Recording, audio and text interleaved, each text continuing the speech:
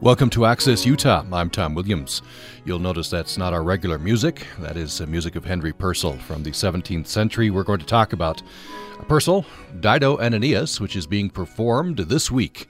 3 performances on the USU campus. Utah State University Opera is presenting the great work on April 19th, 20th, and 21st. That's Thursday, Friday, and Saturday. Thursday and Friday performances at 7:30 p.m., the Saturday performance at 2 p.m., all in the Morgan Theater on the USU campus in Logan. This program is part of USU's Year of the Arts. We're going to talk about Dido and Aeneas, related topics, and then see where the conversation takes us. And Professor Christopher Scheer from USU says that Dido and Aeneas is one of the great works in the operatic canon, one of the most frequently performed of 17th century operas. He goes on to say that the opera's music is in a style that demands a special approach and historical understanding, which is why he brought in special guest music director Nicholas Kraemer and Purcell scholar and Syracuse University professor Amanda Eubanks Winkler as dramaturg, and she's giving talks ahead of each of these performances. And we have those two people in studio with us today. Nicholas Kraemer is one of the leading interpreters of pre-1750 music, working today's magisterial list of engagements with orchestras and festivals around the world, including as principal guest conductor of Music of the Baroque Chicago. Nicholas Kraemer, thanks for joining us. Good morning. Amanda Eubanks Winkler is one of the leading scholars of 17th century English musical drama. She's published books, articles, and critical editions on this topic. Is currently participating in an international project entitled Performing Restoration's Shakespeare. For this production, she's acted as the historical consultant. Will also be giving pre-concert talks an hour before each performance. Amanda Eubanks Winkler, welcome to the program. Thanks so much. So this is 17th century music, and Nicholas Kraemer, you've been involved in 17th century music and expanding forward to more recent centuries as well. What is it that attracts you to this music? Goodness. Yeah, have we got an hour? The thing is... We do have an hour, yes. Yes, we do. Yes. Well, the thing about 17th century music is that to our modern ears, to our sort of contemporary ears, it seems more advanced than 18th century music. And there was this feeling in the 17th century that they were bound by fewer rules. So we hear what we think. We hear some Purcell, we hear Matthew Locke, we hear even Monteverdi and Gesualdo. Going further back, and we think, oh, how modern this is. And why do we think it's modern? Because we associate dissonance, in other words, discords, with what we sort of experienced in the 20th century. And then along came Handel and Bach, and, like a great Baroque Hoover, came and swept all the dissonances away. And not that Handel and Bach didn't incorporate dissonance. Of course they did.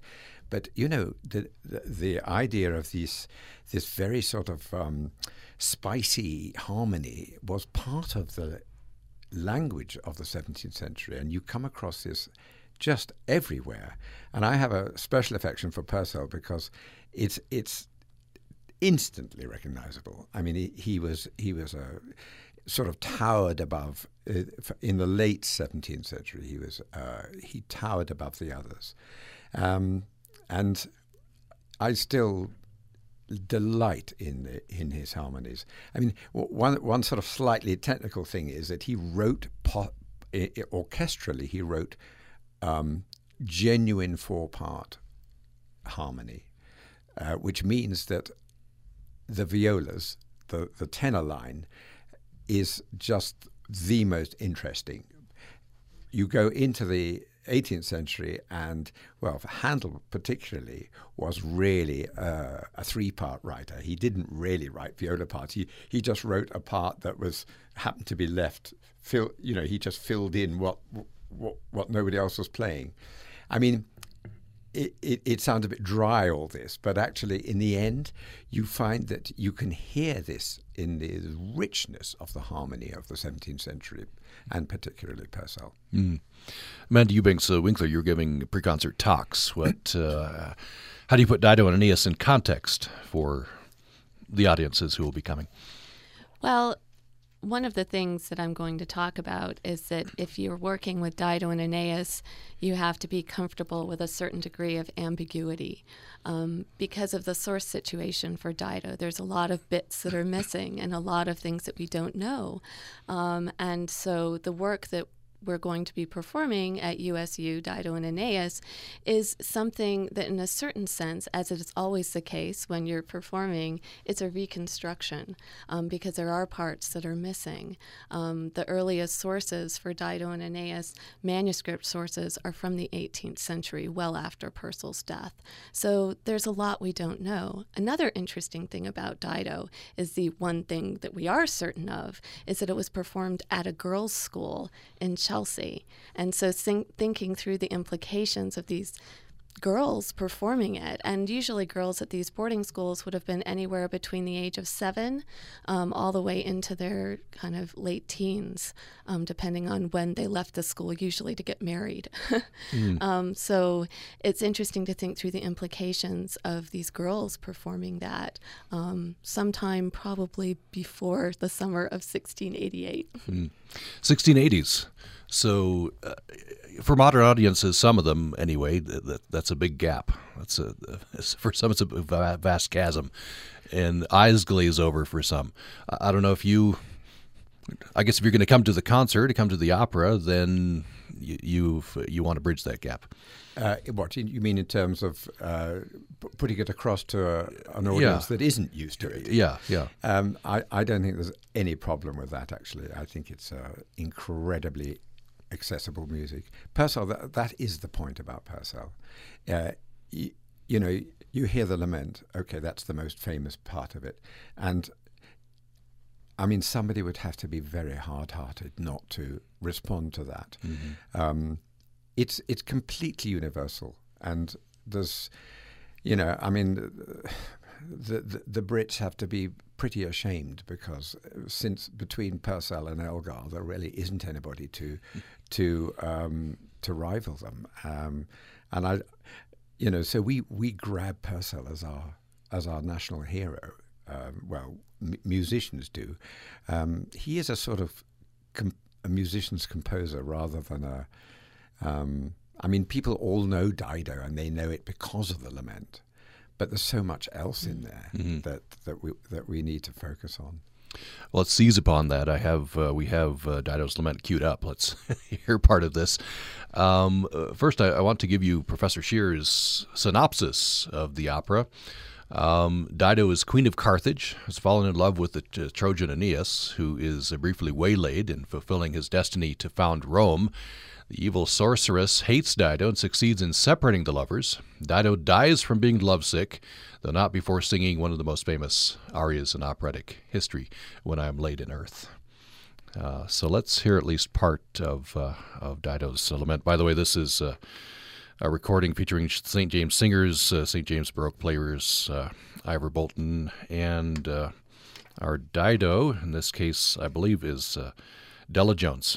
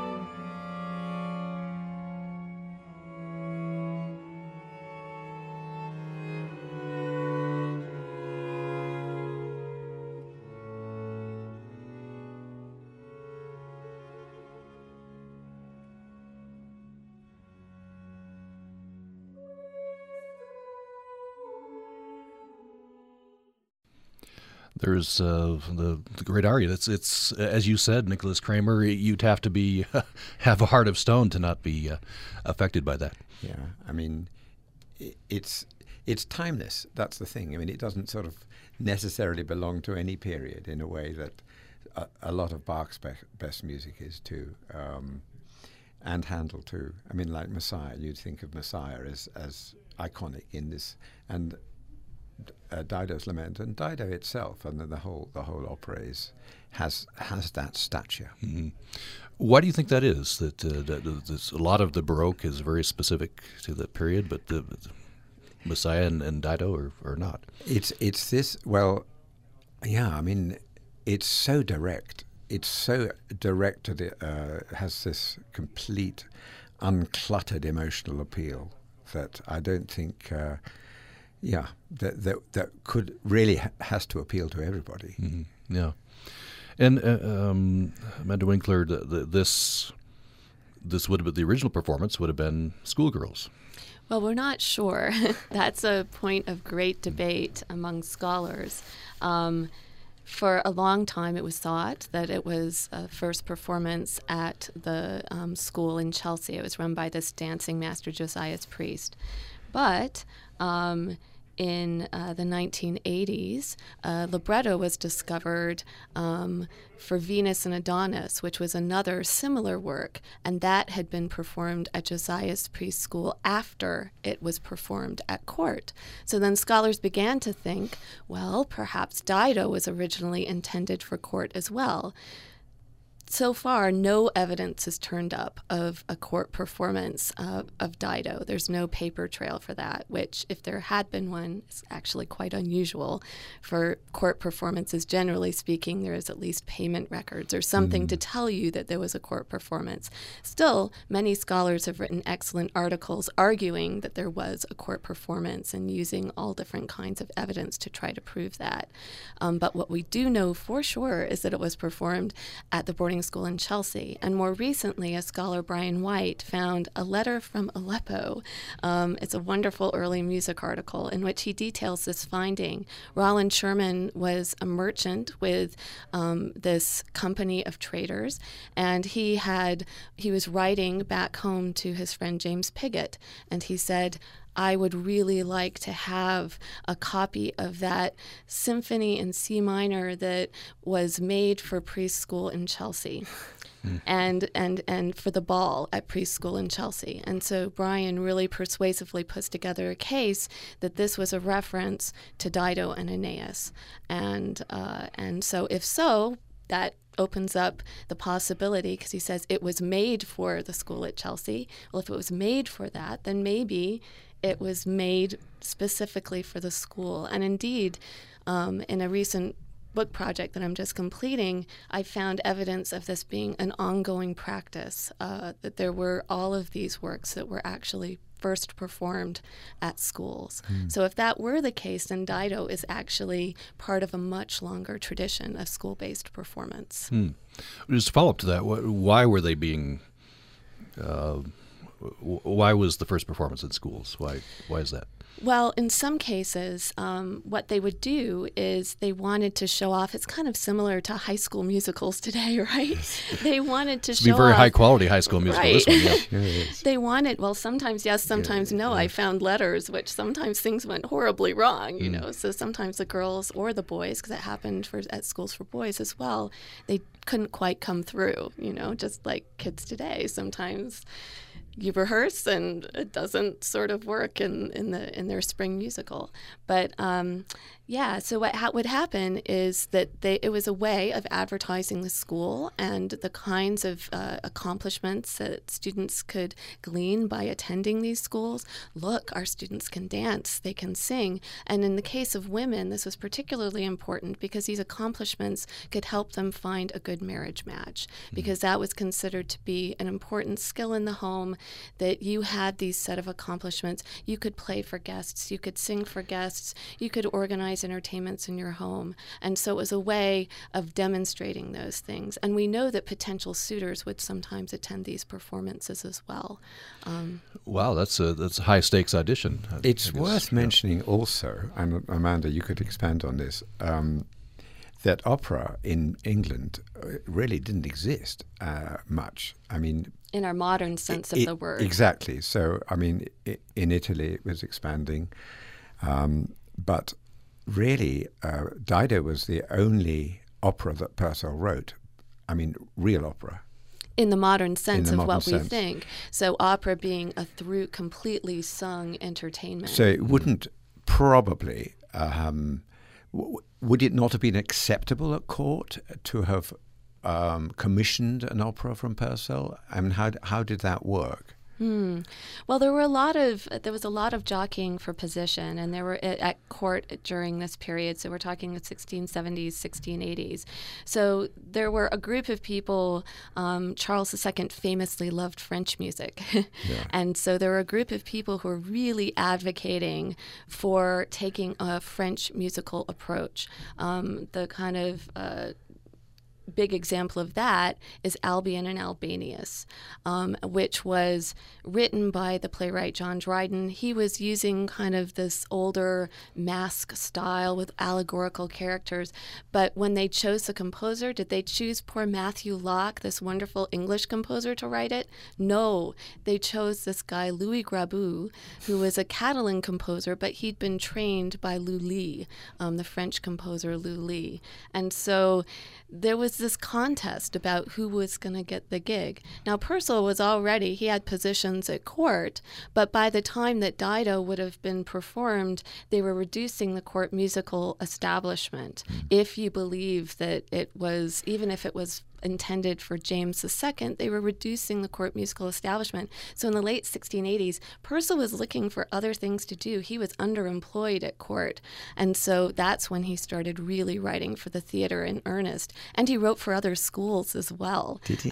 He wrote for Maidwell's Academy. He was a gigging musician, just like musicians today. You cobble together all of these different gigs, and Purcell was no different, particularly after his job at court was being reduced and he didn't have as much to do. Yeah, that's interesting. Because they reach iconic status, and then you could have this mistaken idea that everything was smooth sailing. Yes, sailing, of course. Right? Yeah. No, I mean, he was a prodigy as well, because he started composing in his teens, didn't he? I mean, the most famous set of viol consort music comes from Purcell, I mean, in my opinion. And he wrote that when he was 21. I mean, we know that because each one is dated. It actually says the day of the month that he in his file completed. manuscript. Yes, wow. in June, what was it? Something like 72, June 72. So he was, 23. So, I mean, and then, of course, we haven't even mentioned that he was one of the foremost church composers as well. Wasn't he organist at Westminster Abbey as well? He was, yeah. For a long time. Yeah, he was. And the thing about him, too, is that you can hear some of the influence of his church music writing, definitely in the way he approaches some of the choruses in Dido and some of his other works. He uses some of the same kinds of tricks as he uses in his anthems and some of the choruses. There's also a heavy French influence in some of the choruses as well. Yeah. Before we go to break, and when we come back from break, I want to talk about how you come in and prepare musicians, Nicholas Kraemer. You have a short amount of time. How do you do that? You've also written in the Guardian newspaper about El Sistema, Venezuela's system, and I guess they were trying to import that. And you were saying, beware, it can work, but you really have to jump in with both feet. But before we do that and we go to break, I'm curious. You said you got Purcell. Then you got a long period, and then you have Elgar. And this happens in other nations as well, I think. What do you think? Why is that? Is it the climate? Is it the politics? Or is it just that genius pops up just every once in a while? I think that is probably it. But also, if, for instance, if Handel and Bach hadn't existed, Thomas Arne would have probably been one of the greatest composers in the 18th century. But, he's just completely outweighed by those giants. And, of course, through the 19th century, if Mendelssohn hadn't been around, probably Sterndale Bennett would have been a very great composer. But these it was all comparative. I think it's systems of support too. Yeah. In Britain, unlike some of the places on the continent, they didn't have this kind of established system of patronage. So I mentioned Charles II. He was broke. He was being subsidized by his cousin Louis XIV under the table because he could not afford stuff. And so there's no way that he could afford to subsidize opera in the way that his cousin could. And so there wasn't this kind of operatic infrastructure in England, which means that even great composers like Arne, he was constantly struggling in the theater to make a go of it. And so, it was this situation where there wasn't this consistent support, financial support. So the economics in England couldn't work out because opera is super expensive to put on. Yeah. And that's the problem. Still is. Still is. Ticket sales don't come close to. Nope. And they didn't then either. Yeah. No. Well, let's take a break. We'll have more. We're talking with Nicholas Kraemer, one of the leading interpreters of this kind of music working today. He's been brought in as special musical director for these performances of Dido and Aeneas. And we're also talking with Amanda Eubanks Winkler. She is one of the leading scholars of 17th century English musical drama. And she is a professor at Syracuse University and a leading Purcell scholar. You're welcome to join this conversation if you would like to. A couple of ways. You can call us 800-826-1495, 800-826-1495, or you can email us to upraccess@gmail.com, upraccess@gmail.com. Today's program is part of USU's Year of the Arts. More following this. Programming on Utah Public Radio is made possible in part by our members and the USU King College presenting Dido and Aeneas, the first English opera composed in 1688, tells the story of Dido, Queen of Carthage, and the Trojan prince, Aeneas, April 19th and 20th at 7:30 p.m. and April 21st at 2 p.m. Details at cca.usu.edu. This week on Radiolab, Ladies and gentlemen, stress. They're out to get you. They're out to get you preferentially. It's really horrible. And this is a really, really hostile world. It feels like somebody's, strangling you from the inside. These kids should not see this. You should hide their eyes. It's got a really nervous person in there. Yes. Right now, this is no time to worry about ovulating. This is no time to digest breakfast. But it is time for Radiolab. Join us this Saturday at noon on Utah Public Radio. Next time on Ask Me Another, it's the first of our 2 all-celebrity shows in Los Angeles with Darcy Carden, Brett Gelman, Missy Pyle, and Paul Scheer, who fondly remembers his early days of improv comedy. I remember doing a show for one person, and then we decided we would chase him out. So join me, Ophira Eisenberg, for NPR's Hour of Puzzles, Word Games, and Trivia. Join us Saturday morning at 10 on Utah Public Radio.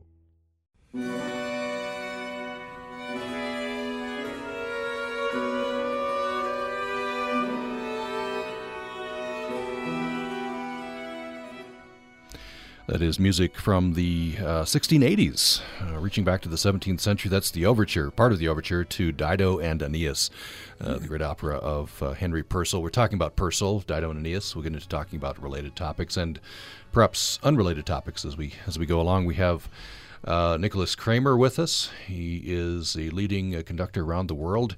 He's been brought in as a special musical director for these performances. And Amanda Eubanks Winkler is one of the leading scholars of 17th century English musical drama. She's a Purcell scholar and a professor at Syracuse University. She's giving pre-concert talks. And those performances, if you're interested in hearing and seeing Dido and Aeneas, that is Thursday, Friday, and Saturday. Thursday and Friday performances at 7:30 p.m. and a Saturday performance at 2 p.m. All of those in the Morgan Theater on the USU Logan campus. And this program is a part of USU's Year of the Arts, these performances as well. This has been designated as Utah State University's Year of the Arts. So I promised before the break, Nicholas Kraemer, that I'd ask you to tell me about coming in. This is not your group that you've prepared over months and years. You come in, and I think these are mostly students performing? They're all students. All students performing. So you come in and you have, I don't know how long you have to prepare them. Well, not very much. They were extremely well prepared, pre-prepared by the staff here. When I say they're all students, we have a professional theorbist that's a lute player. So I'm trying to think. Yeah, I mean, apart from that, of course, there's a professional director as well, but the students, and it's. I mean, we were talking about Josiah Priest School. I mean, this is just so appropriate that we've got kids. I'm sorry to say, students who are a little bit older than the first performance. The presumed first performance of Dido and Aeneas in the 17th century, because they were all schoolgirls. We have students here who are about between 19 and 22, 23.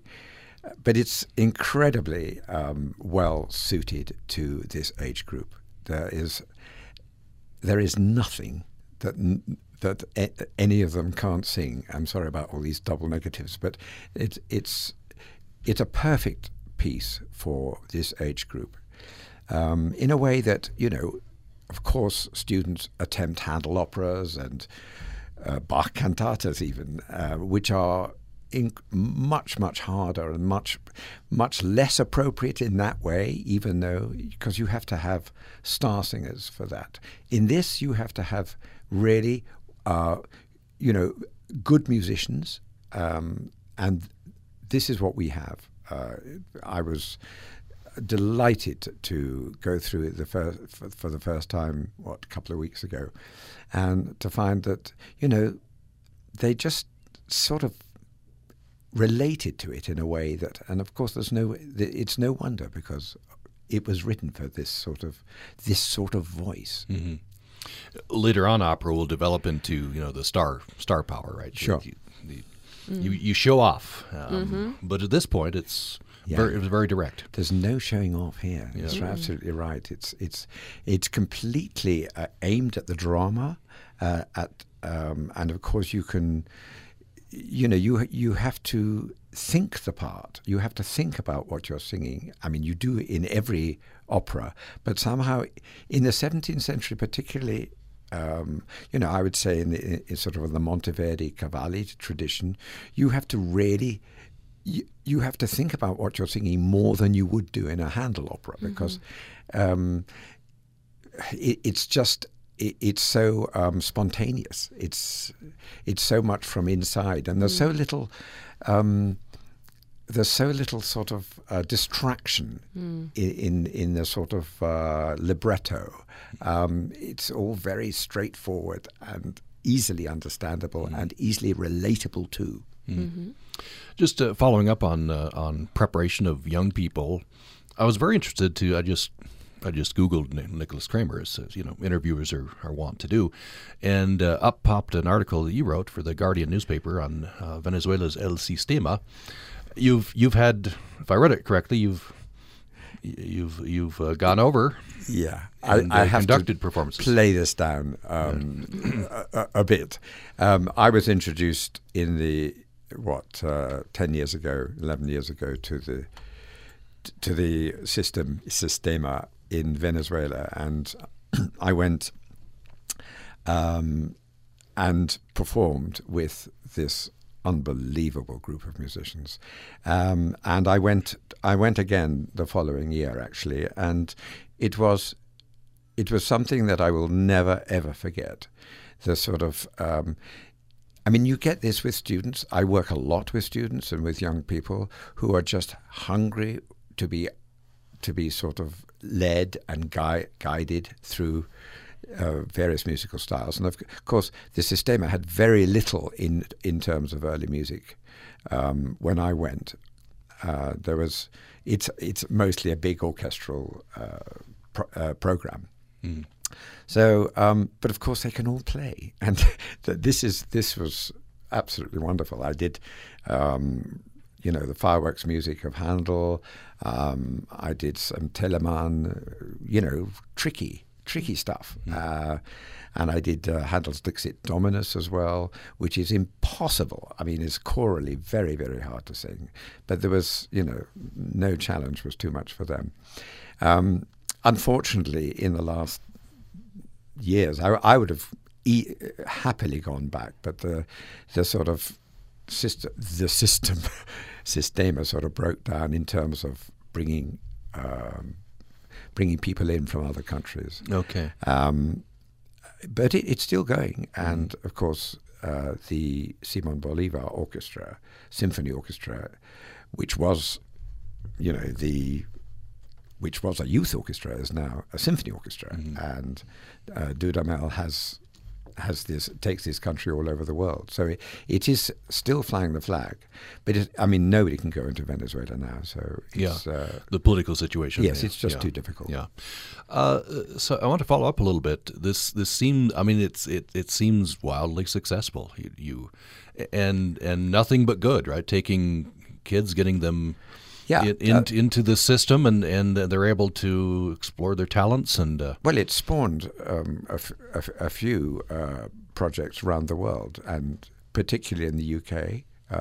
We've got there was one in England, headed by Julian Lloyd Webber, but actually more significantly, there's one in Scotland, done by Richard Holloway, whose energies are boundless. And although we don't hear so much about it, it's absolutely going well, from what I can gather. So it is transferable. Oh, absolutely. Okay. You just have to have the dedication. You also have to.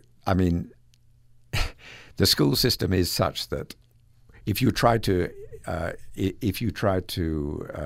transfer it to a normal school, this Sistema, they'd have a very, very long school day, because they start. I think they used to start at 8 in the morning, do schoolwork, and then every afternoon was music until 6. So you're not going to get that.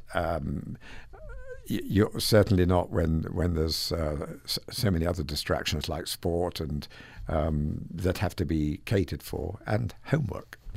Have to learn stuff. Oh, by the way, that's right.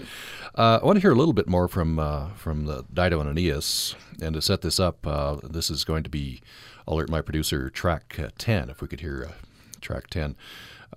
So, Amanda Eubanks Winkler, I wonder if you could set this up a little bit. Sure. So what you're going to hear is the beginning of Act 2. There's a prelude, I think.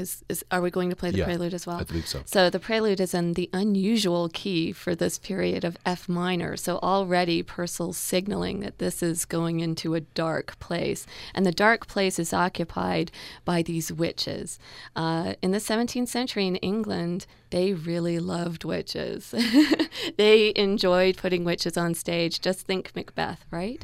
And so they put witches centrally in the story as the antagonists against the lovers. That is Dido and Aeneas. And they do all sorts of nasty, horrible things to try to separate these lovers. So this is their introduction, these nasty creatures, the witches, the sorceress and her merry band. And in this recording, the sorceress is Susan Bickley. This is St. James Singers, St. James Baroque players, Ivor Bolton, conducting this from the beginning of Act 2 of Purcell's Dido and Aeneas.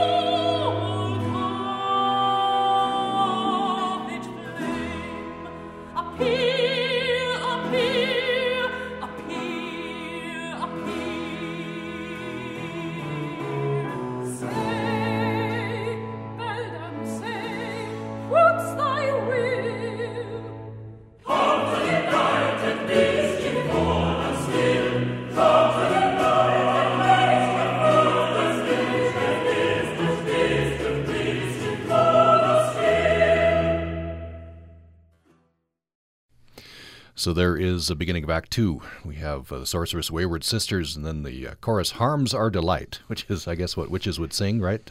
Yeah, they're always excited about doing bad things. So tell us, what was it about witches that people, some at least composers, like to put them on stage? Well, it goes back to the early 17th century, and in the mask tradition, sometimes witches, there were two parts of the court mask. There was the regular mask and there was the anti-mask. And in the anti-mask, this is where all the baddies reside. So the bad guys, witches, or disruptive characters like drunken sailors, they all turn up in the anti-mask, and they disrupt the beautiful harmony of the kingdom in bad ways. So there's this long legacy, and then it creeps on to the public stage via works like Macbeth.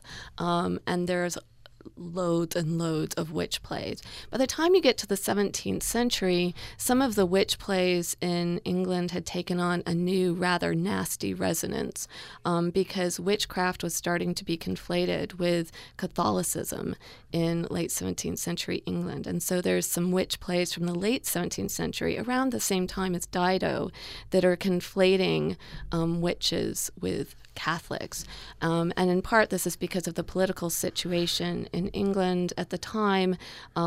James II, who was the monarch that came after Charles II, he was Catholic, and he was gotten rid of because of his religion.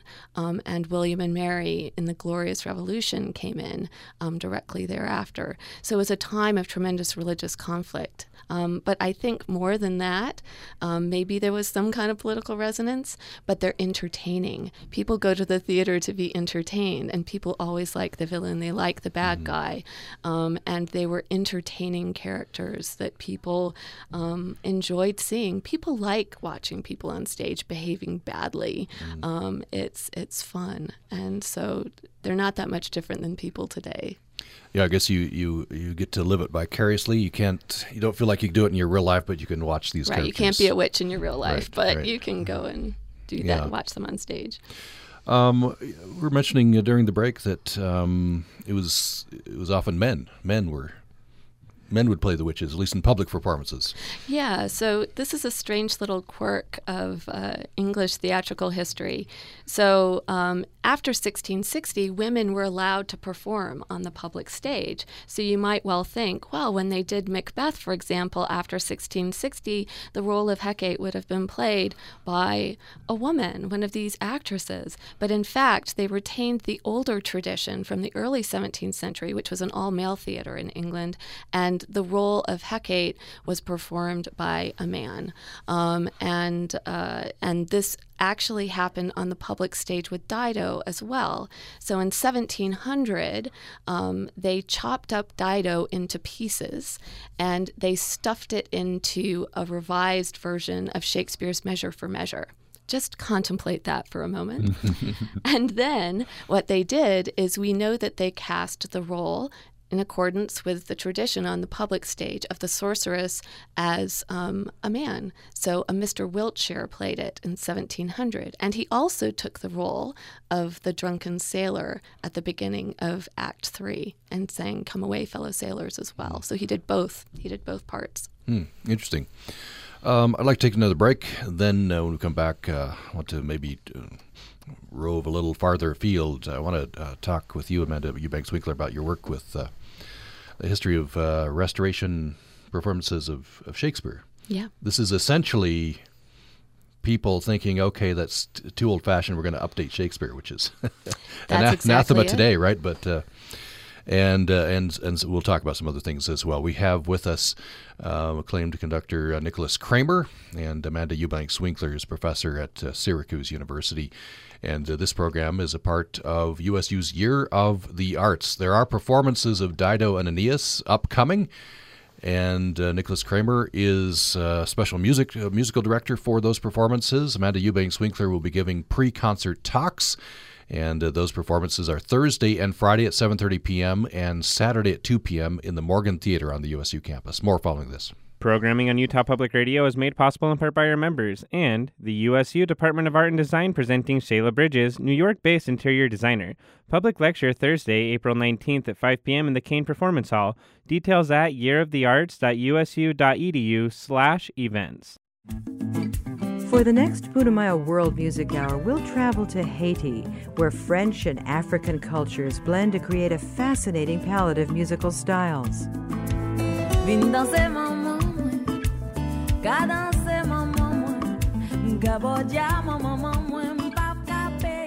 I'm Rosalie Howarth. Join me for Haiti, the next Putumayo World Music Hour. Join us Friday night at 10 on Utah Public Radio. Join me on the Thistle and Shamrock this week for a timeless collection spanning the vinyl and digital ages. It's the music you've been waiting for all week. Join us Friday night at 9 on Utah Public Radio.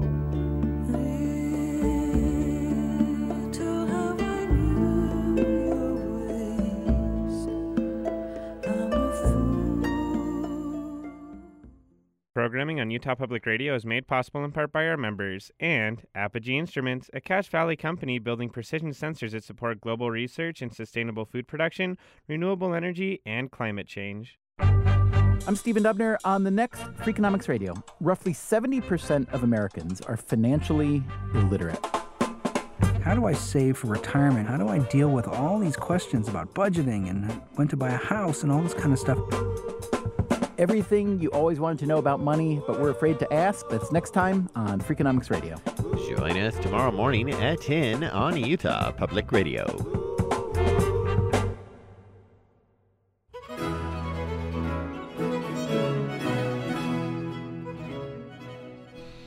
There's a portion of the Echo Dance of the Furies. That's from the end of Scene 1, Act 2, from Purcell's Dido and Aeneas. We've been talking about that opera. It'll be performed on the USU campus Thursday and Friday, 7:30 p.m. this week, and Saturday, 2 p.m. in the Morgan Theater of the USU campus in Logan. And we are talking about related topics with the special musical director, acclaimed conductor Nicholas Kraemer, and with Amanda Eubanks Winkler, who is a Purcell scholar and Syracuse University professor, and she's giving pre-concert talks ahead of those performances. You're welcome to join this conversation at upraccess@gmail.com, upraccess@gmail.com. Nicholas Kraemer, I want to, in this last segment, talk a little bit about when Baroque music, when classical music is used maybe in more popular culture. And I'm reading in your bio, hopefully this is correct, you were the Baroque consultant for The Madness of King George. Yes.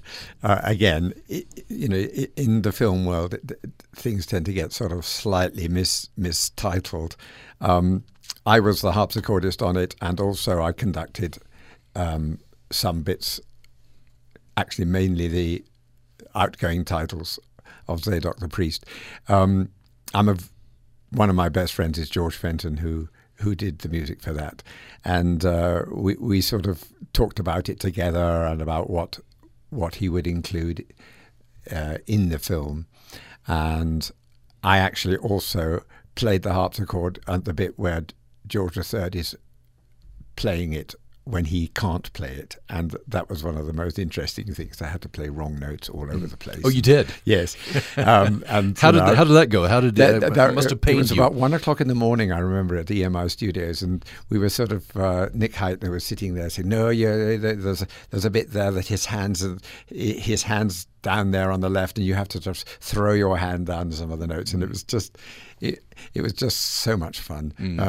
But it was serious too. It was serious work. Yeah. So I can't claim to be really too much involved in that. But I love working for film. I also played on Les Liaisons Dangereuses and stuff like that. Yeah. But I mean, that comes sort of once every 5 years. So it's a bit of a novelty for me. You and George Fenton, of course, George Fenton, well known in the film world, wonderful. Composer and an arranger for films. Do you talk about that process with him? Not so much. I mean, he's very, very busy still, and doing things other than Baroque music. So I'm not so involved in his other. But he's I see him every now and again. We talk about what we've been doing, and he has quite an interesting life. Yeah. Amanda Eubanks Winkler had a kind of a similar thing with you. You have I think a book or at least a paper called From Purcell to Lloyd Webber. Oh, right. That's a sweep, right? Well, it's a research area that I've done, and I actually have a class that I teach at Syracuse, which is English opera, Purcell to Lloyd Webber. So opera, playing fast and loose with what that is, right? But we end with Phantom of the Opera. I've written actually on Lloyd Webber as well, because if you work on anything that's Baroque, it's incredibly lavish and full of special effects, some of these Baroque operas. And there's a similar aesthetic at play with the chandeliers coming down, or in, the mega musical Miss Saigon, which isn't by Lloyd Webber, but the helicopter that appears.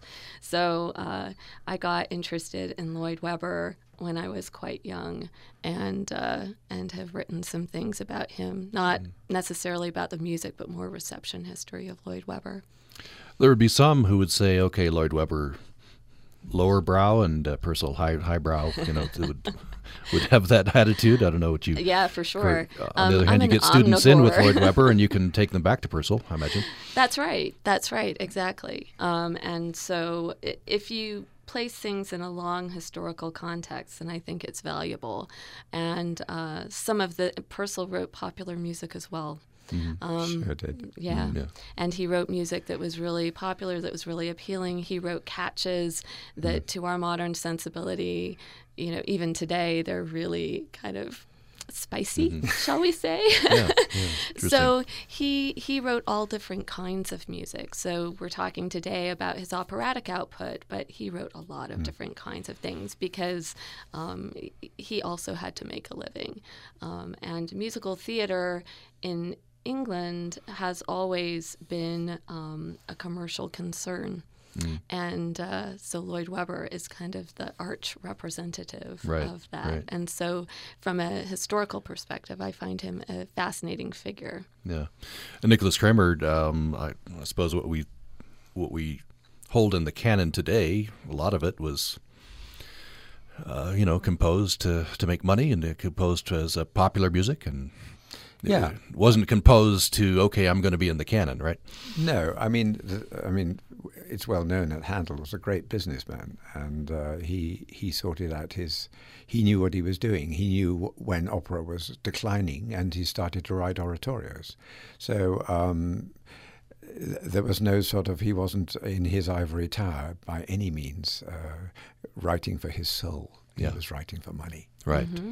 We just have about 1 minute left. Amanda Eubanks Winkler, maybe you could do the 1 minute version of restoration performances of Shakespeare. Interesting topic. We could do another hour on this. Yeah. Well, I started working. I've been working on this on and off for many, many years, but I began working on it in earnest in 2014 when we did workshop performances with my collaborator, Richard Shook. He's a theater historian at the Folger Shakespeare Library. They'd asked us to come in. They knew we both had performance background, and so we staged some of these things. We did the restoration version of Macbeth and Measure for Measure, and we are part of this ongoing project 2017 through 2020 in partnership with the Folger Theater and Shakespeare's Globe and the Shakespeare Birthplace Trust, as well as Syracuse University and Queen's University Belfast. What we're doing is we're staging these really strange things where in the restoration, that is post-1660, they thought Shakespeare was old and boring and old-fashioned, and so they updated the language. They added new characters. King Lear famously got a happy ending. So they did all kinds of strange things, but it just shows that Shakespeare didn't occupy this exalted position within their imagination in the way he does for us today, and they had no qualms about adapting him and playing with his language, which we would find absolutely anathema, right? Playing with this beautiful language. And so, and not only that, they inserted all of these musical scenes and singing and dancing and special effects to jazz it up. We'll have to leave it there. We're out of time, but we appreciate very much Let's see. We have an email. Let's put this in at the end. This is from Mon. He says, thanks for this wonderful program this morning. It's like attending a mini course on 17th century musical theater. I'm down in St. George and so can't attend the performance, but I'll be putting out my recording of Dido as soon as the program is over and listening to it with new ears. Thank you, Mon, for that. Appreciate that. So we have with us conductor Nicholas Kraemer, who's the special musical director for these performances. So thank you so much for coming in. Thank you. Enjoyed it. And Syracuse University professor Amanda Eubanks Winkler is giving pre-concert talks. Thank you so much. Thank you very much. And the performances are Thursday and Friday at 7:30, Saturday at 2 o'clock this week on the USU campus Morgan Theater. And thanks for listening today.